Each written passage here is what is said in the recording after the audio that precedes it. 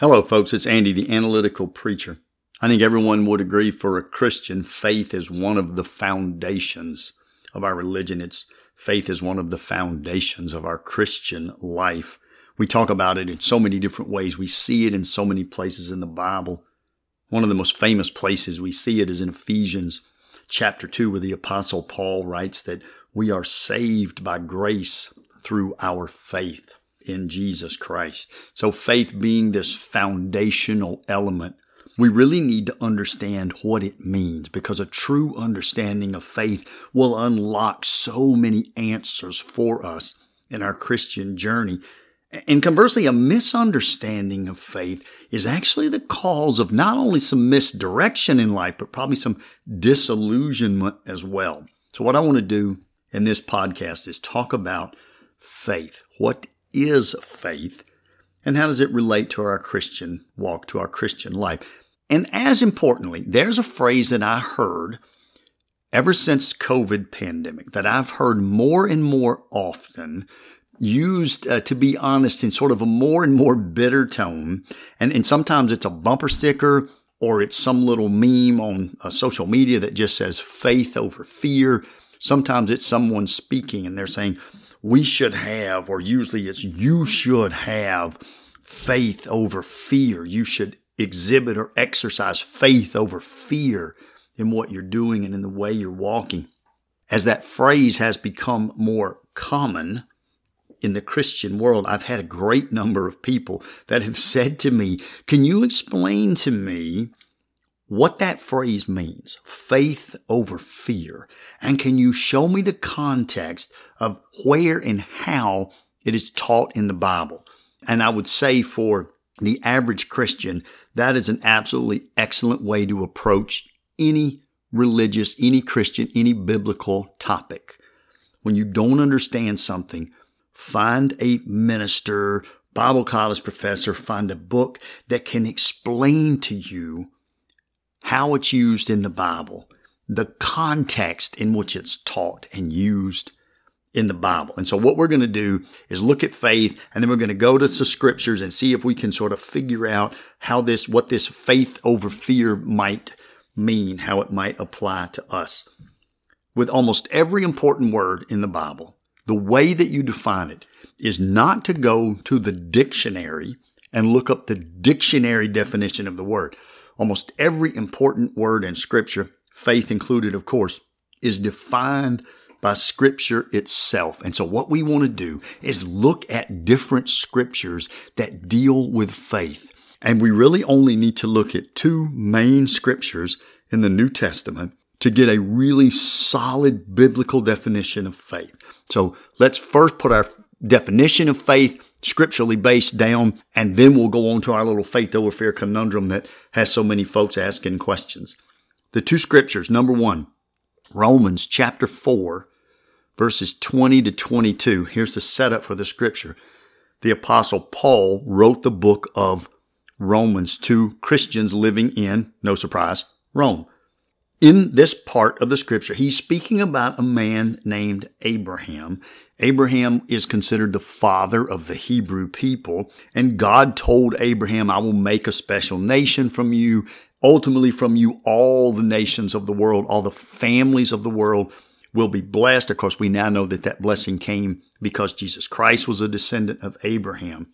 And in talking about Abraham, now Abraham had lived thousands of years before Paul wrote to the Romans, and he wrote to the Romans a couple thousand years from where we sit today. So years and years and years in the past, 4,000 some odd years at least in the past, Paul is writing about this gentleman Abraham. We don't need to know his complete story. We're just going to pick it up in Romans 4, verse 20, and it says this: No unbelief made him, Abraham, no unbelief made Abraham waver concerning the promise of God. But he grew strong in his faith, there's our word, but he grew strong in his faith as he gave glory to God, fully convinced that God was able to do what he had promised. And that is why his faith was, quote unquote, counted to him as righteousness. Abraham was unwavering. He believed, fully convinced, it said, that God was able to do what he had promised Abraham that he would do. Solid beginning to our definition of faith. And here's what we need to wrap that definition and make it complete. Hebrews chapter 11, verse 1. Hebrews chapter 11 is often called the faith chapter, or the hall of faith, or the hall of fame of the heroes of the faith, etc. Hebrews 11:1 starts off this way. Now faith is the assurance of things hoped for, the conviction of things not seen. Boy, that gives us a really powerful but simple definition of faith. The most accurate, the best straightforward definition of biblical faith is this. You believe with an unwavering belief that God can and that God will fulfill his promises. You don't lose your hope in those promises, even when you can see no evidence right now that those promises are being fulfilled. That's what you get from Romans 4 and Hebrews 11. It's the assurance of things hoped for. What did Abraham hope for? Abraham hoped for the promises that God had told him, and he believed that God was able to deliver those promises. Back to Hebrews 11. It's even the conviction of things not seen. Things that were promised to Abraham didn't actually happen for thousands of years, but they did happen exactly as God promised that they would. And Abraham believed it. He was fully convinced of it. He had faith in God, which in some sense is the same thing as saying he had faith in the promises of God, even when he couldn't understand how God was going to fulfill them, when God was going to fulfill them, and couldn't see any evidence that God was currently at work fulfilling them. That is biblical faith. Now, I have spoken in other podcasts. God is not calling us to what we would say is a blind faith. God's not calling us to have a faith that defies logic or that defies any and all available evidence. In fact, it's really just the opposite. God is calling us to a rational faith. I'm not going to recount all that argument now, but you can go back and listen to podcasts like How Do We Know the Bible is True? And the Bible requires Christians to be rational people, to really get an understanding. What we have is a very rational faith. We have a faith based on the Bible. We have a faith based on God's track record. Why would I believe that God can and will fulfill his promises? Well, one reason is because God has a perfect track record of fulfilling his promises in the past. So if that is biblical faith, if biblical faith is believing that God can and will fulfill his promises, even if I don't understand how or when, I don't see any evidence of it, but I just know that God has proven the Bible to be true, and I understand why that is, and I understand what those promises are, and I see God's track record, so I'm in. I'm going to be unwavering in my faith. The question then immediately and obviously becomes, then what are the promises that God has made us? In what, as a Christian, should I have unwavering hope and faith? And really, it's a general category of things. I'll just list off almost bullet point style here. It's really a category of things.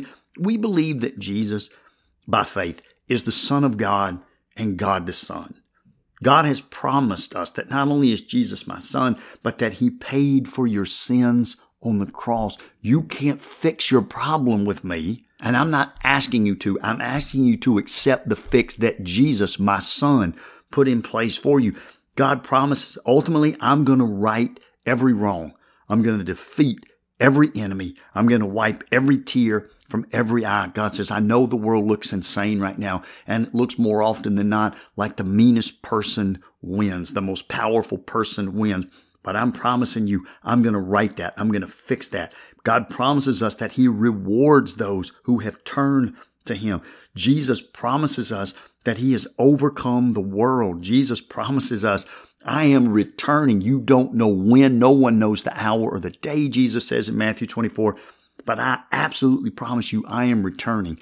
And when I return, that's when I not only defeat my enemies, but I gather my people to me. And God has promised us that he is going to not only defeat enemies and wipe every tear, but God says, I am going to create a new heaven and a new earth in which only righteousness dwells, in which all the cursed things, he says in Revelation, are gone. They're a distant past memory. In a nutshell, those are the types of things that God has promised us. And those are the things in which Christians should have an unwavering faith. Of course, it can be hard sometimes to have that unwavering faith in promises like that because, as I said, the world is nuts. And it seems like the meanest person wins, or the most powerful person wins, or the most conniving person wins. And it can be difficult sometimes to really think God knew all this was going to play out this way, and yet still everything is under His control. And Jesus is going to fulfill all those promises about righting wrongs and wiping tears and collecting His own and recreating heaven and earth. So it can be difficult at times, which is why it's important to stay grounded in the Scripture and important to fellowship and study and worship with other Christians to keep our faith strong. But just as important as it is to maintain a strong, true faith, we also want to be careful and not have any false faith, and we want to be careful to not foster any self-serving faith in our Christian lives. So let me talk a little bit about these two, false faith and self-serving faith, as a contrast to the true biblical faith. One quick example of a false faith would be what is now termed as the prosperity gospel. And the prosperity gospel in some sense says, if your faith is strong enough, if your prayers are righteous enough, or whatever it is, the Lord will bless you materially. God wants you to live to be 500 years old. God wants you to drive a Mercedes and park it in a four-car garage in a 3-story house, and then go jump in your heated pool, Olympic-sized pool in the back. That's what God wants. If you don't have those things, it's because your faith isn't strong enough. You're not giving enough money to the preacher. You're not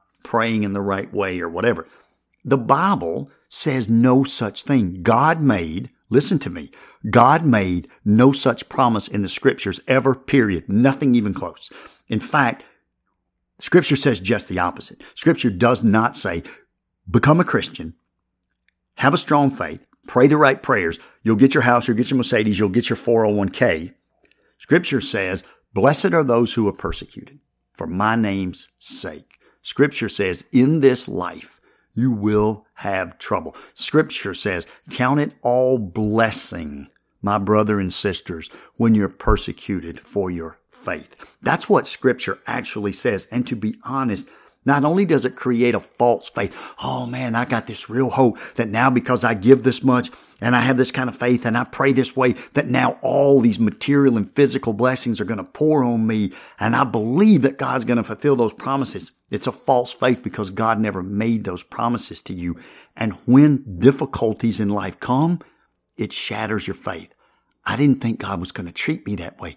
I thought I was doing everything right. He didn't fulfill His end of the bargain. He didn't give me those promises.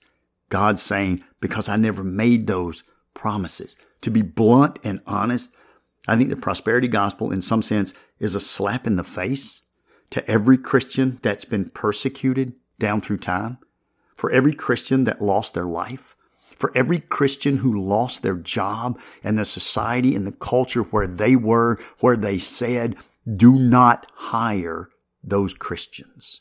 And businesses are told by the government or by the dominant religion in the area, you are not allowed to hire Christians. And people have to give up their jobs. And in many cases, they have to give up their families in order to follow their faith. I think the prosperity gospel in some sense is a slap in the face to every Christian today who's sitting in a prison cell because of their faith. They're not sitting in a prison cell because their faith isn't strong enough and because God's not fulfilling His promises to bring prosperity to His believers. No, they're sitting in a prison cell today in dozens of countries around the world for their faith, because in this life we will have trouble and we will be persecuted for His name's sake. That's a false faith. We say, wow, that'd be cool if God really wanted to bless me that way. I'm going to try to believe that until it happens and see if it's true. It's not true, and I would call that a false faith. Very similar to that is this self-serving faith. And that's where I think faith over fear sometimes comes in. I think the phenomenon gets caught up there. So let me look at one more set of scriptures here, and then we'll talk about self-serving faith, and we'll close out looking at faith over fear. Here's the scripture. Jesus had He was about 30-some odd years old, and he was ready to begin his earthly ministry. He goes and he is baptized by John the Baptist. You can see this in the early part of the Gospels, first chapters of Mark or the third, fourth chapters of Luke and so forth. Jesus is going to be baptized by John the Baptist, and then he goes out into what is called either the wilderness or the desert. And part of what Jesus is doing there is reconnecting fully, completely with God to say, as I begin my earthly ministry, what's the method I'm going to use?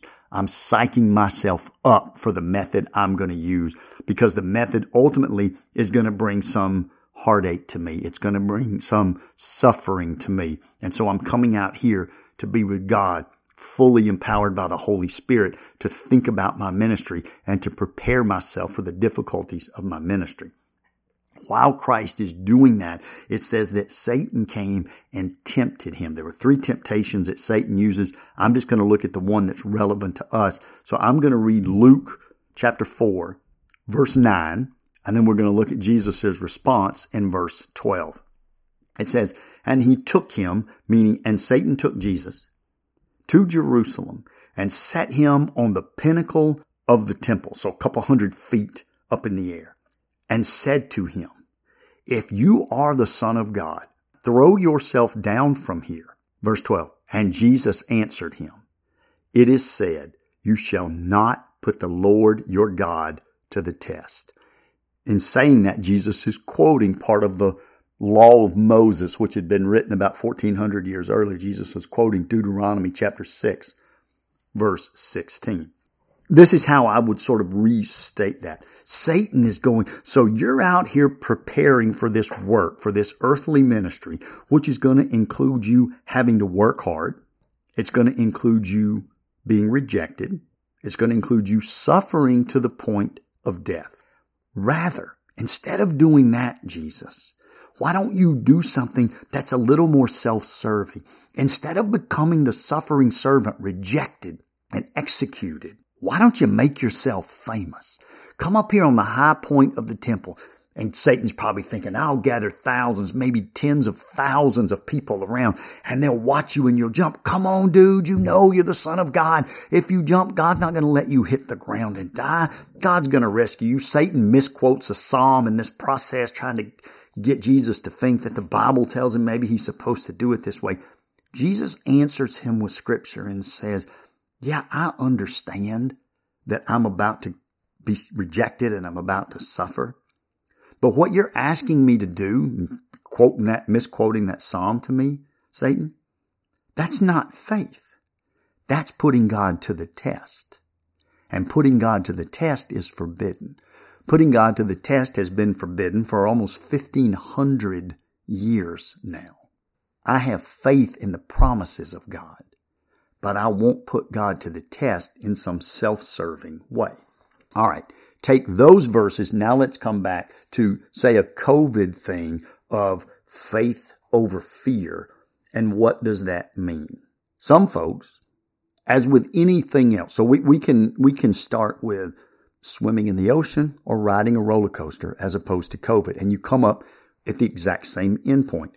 I happen to like swimming in the ocean. I'm not a very good swimmer. I can't surf at all because I don't have the balance, but I enjoy swimming, put that in quotes, frolicking, dipping my head in the ocean. I rather enjoy that. And I'll go out to the sandbars and then swim back to the beach and so forth.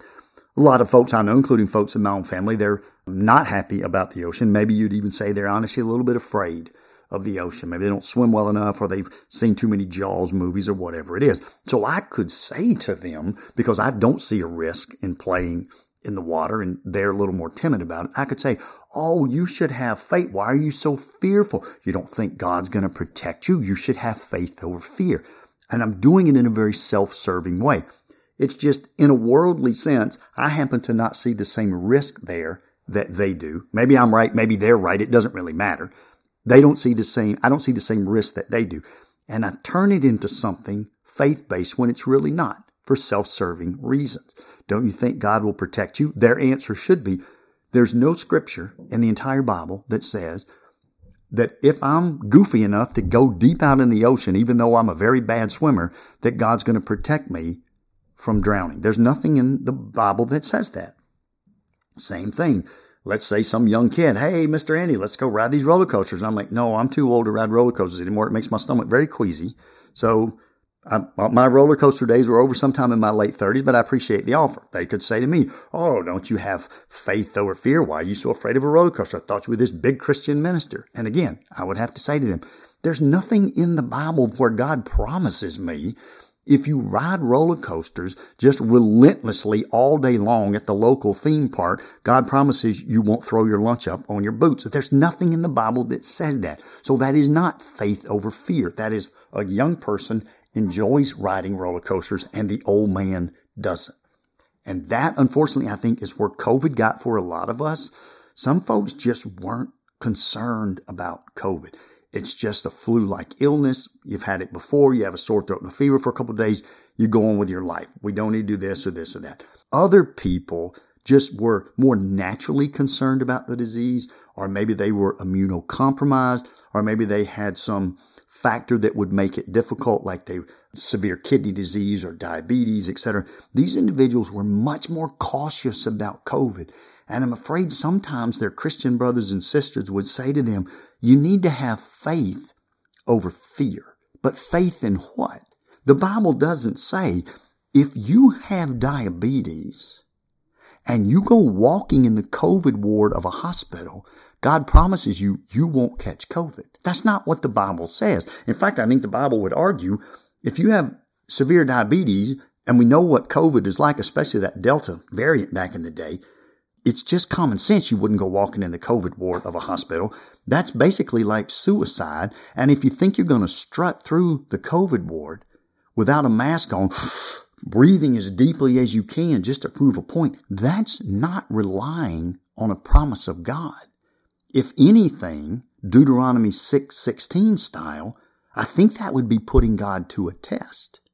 I'm going to see if God will make me sick. I'm going to try to force God to not allow me to get sick so I can prove my faith. Again, for the things where God has not made us an explicit promise, we do not have an explicit faith. And so I think we have to be really careful. There are times when we can say we should have faith over fear. I don't think there's any doubt. When someone begins to say, I'm very depressed because I realize that the world is never going to get better, I would say, no. Have faith over your fear that mankind has so destroyed the world that we should all be depressed and withdraw from civilization because things are horrible and getting worse. No. Have faith over your fear about that, because God has promised us that He's going to recreate the world, that He's going to right every wrong, that He's going to dry every tear. If the government were to just come in and say, you cannot speak of Jesus ever again, and I would say we have to continue to speak of Jesus. We have to continue, as the Bible says, to proclaim the excellencies of Him who called us out of darkness into His marvelous light. We have to do that. Yeah, but you're going to get in trouble. You're going to lose your job. You're going to go to prison. Maybe you're going to be executed for that. I would say, but we have to have faith over fear, because God says, if you stand before men and if you are persecuted, blessed are you. Blessed are the persecuted. Blessed are those who are persecuted for my name's sake. This is going to end out fantastic for you. You're going to be children of God. You're going to be in the kingdom of God. I believe that promise. So if the government tries to shut down my faith, I'm going to stand up. I'm going to have faith over fear. But if you say, why don't we go hang gliding here? Or why don't we go deep sea diving here? Or why don't we go do this with these kind of patients there? Or why don't we do this, even though we might really run the risk of catching that disease, and then not only catching it, but passing it on to somebody else who could then catch it and maybe even be even sicker than us?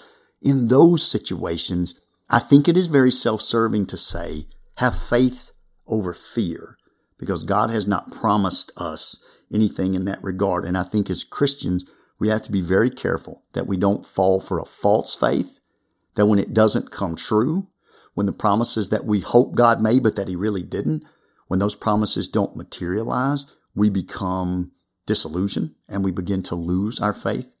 And I think Christians have to be exceedingly careful about a self-serving faith. You don't need in some way to challenge anyone else who sees risk in the world different than you do. We don't need to challenge them that they need to have more faith over fear like we do, because the next day someone else is going to not see risk where you do, and the roles could be reversed. So that's our best definition of faith, and hopefully that helps to explain the rise of the phrase faith over fear and maybe help put it a little bit in a better perspective. This is Andy. Thanks for listening.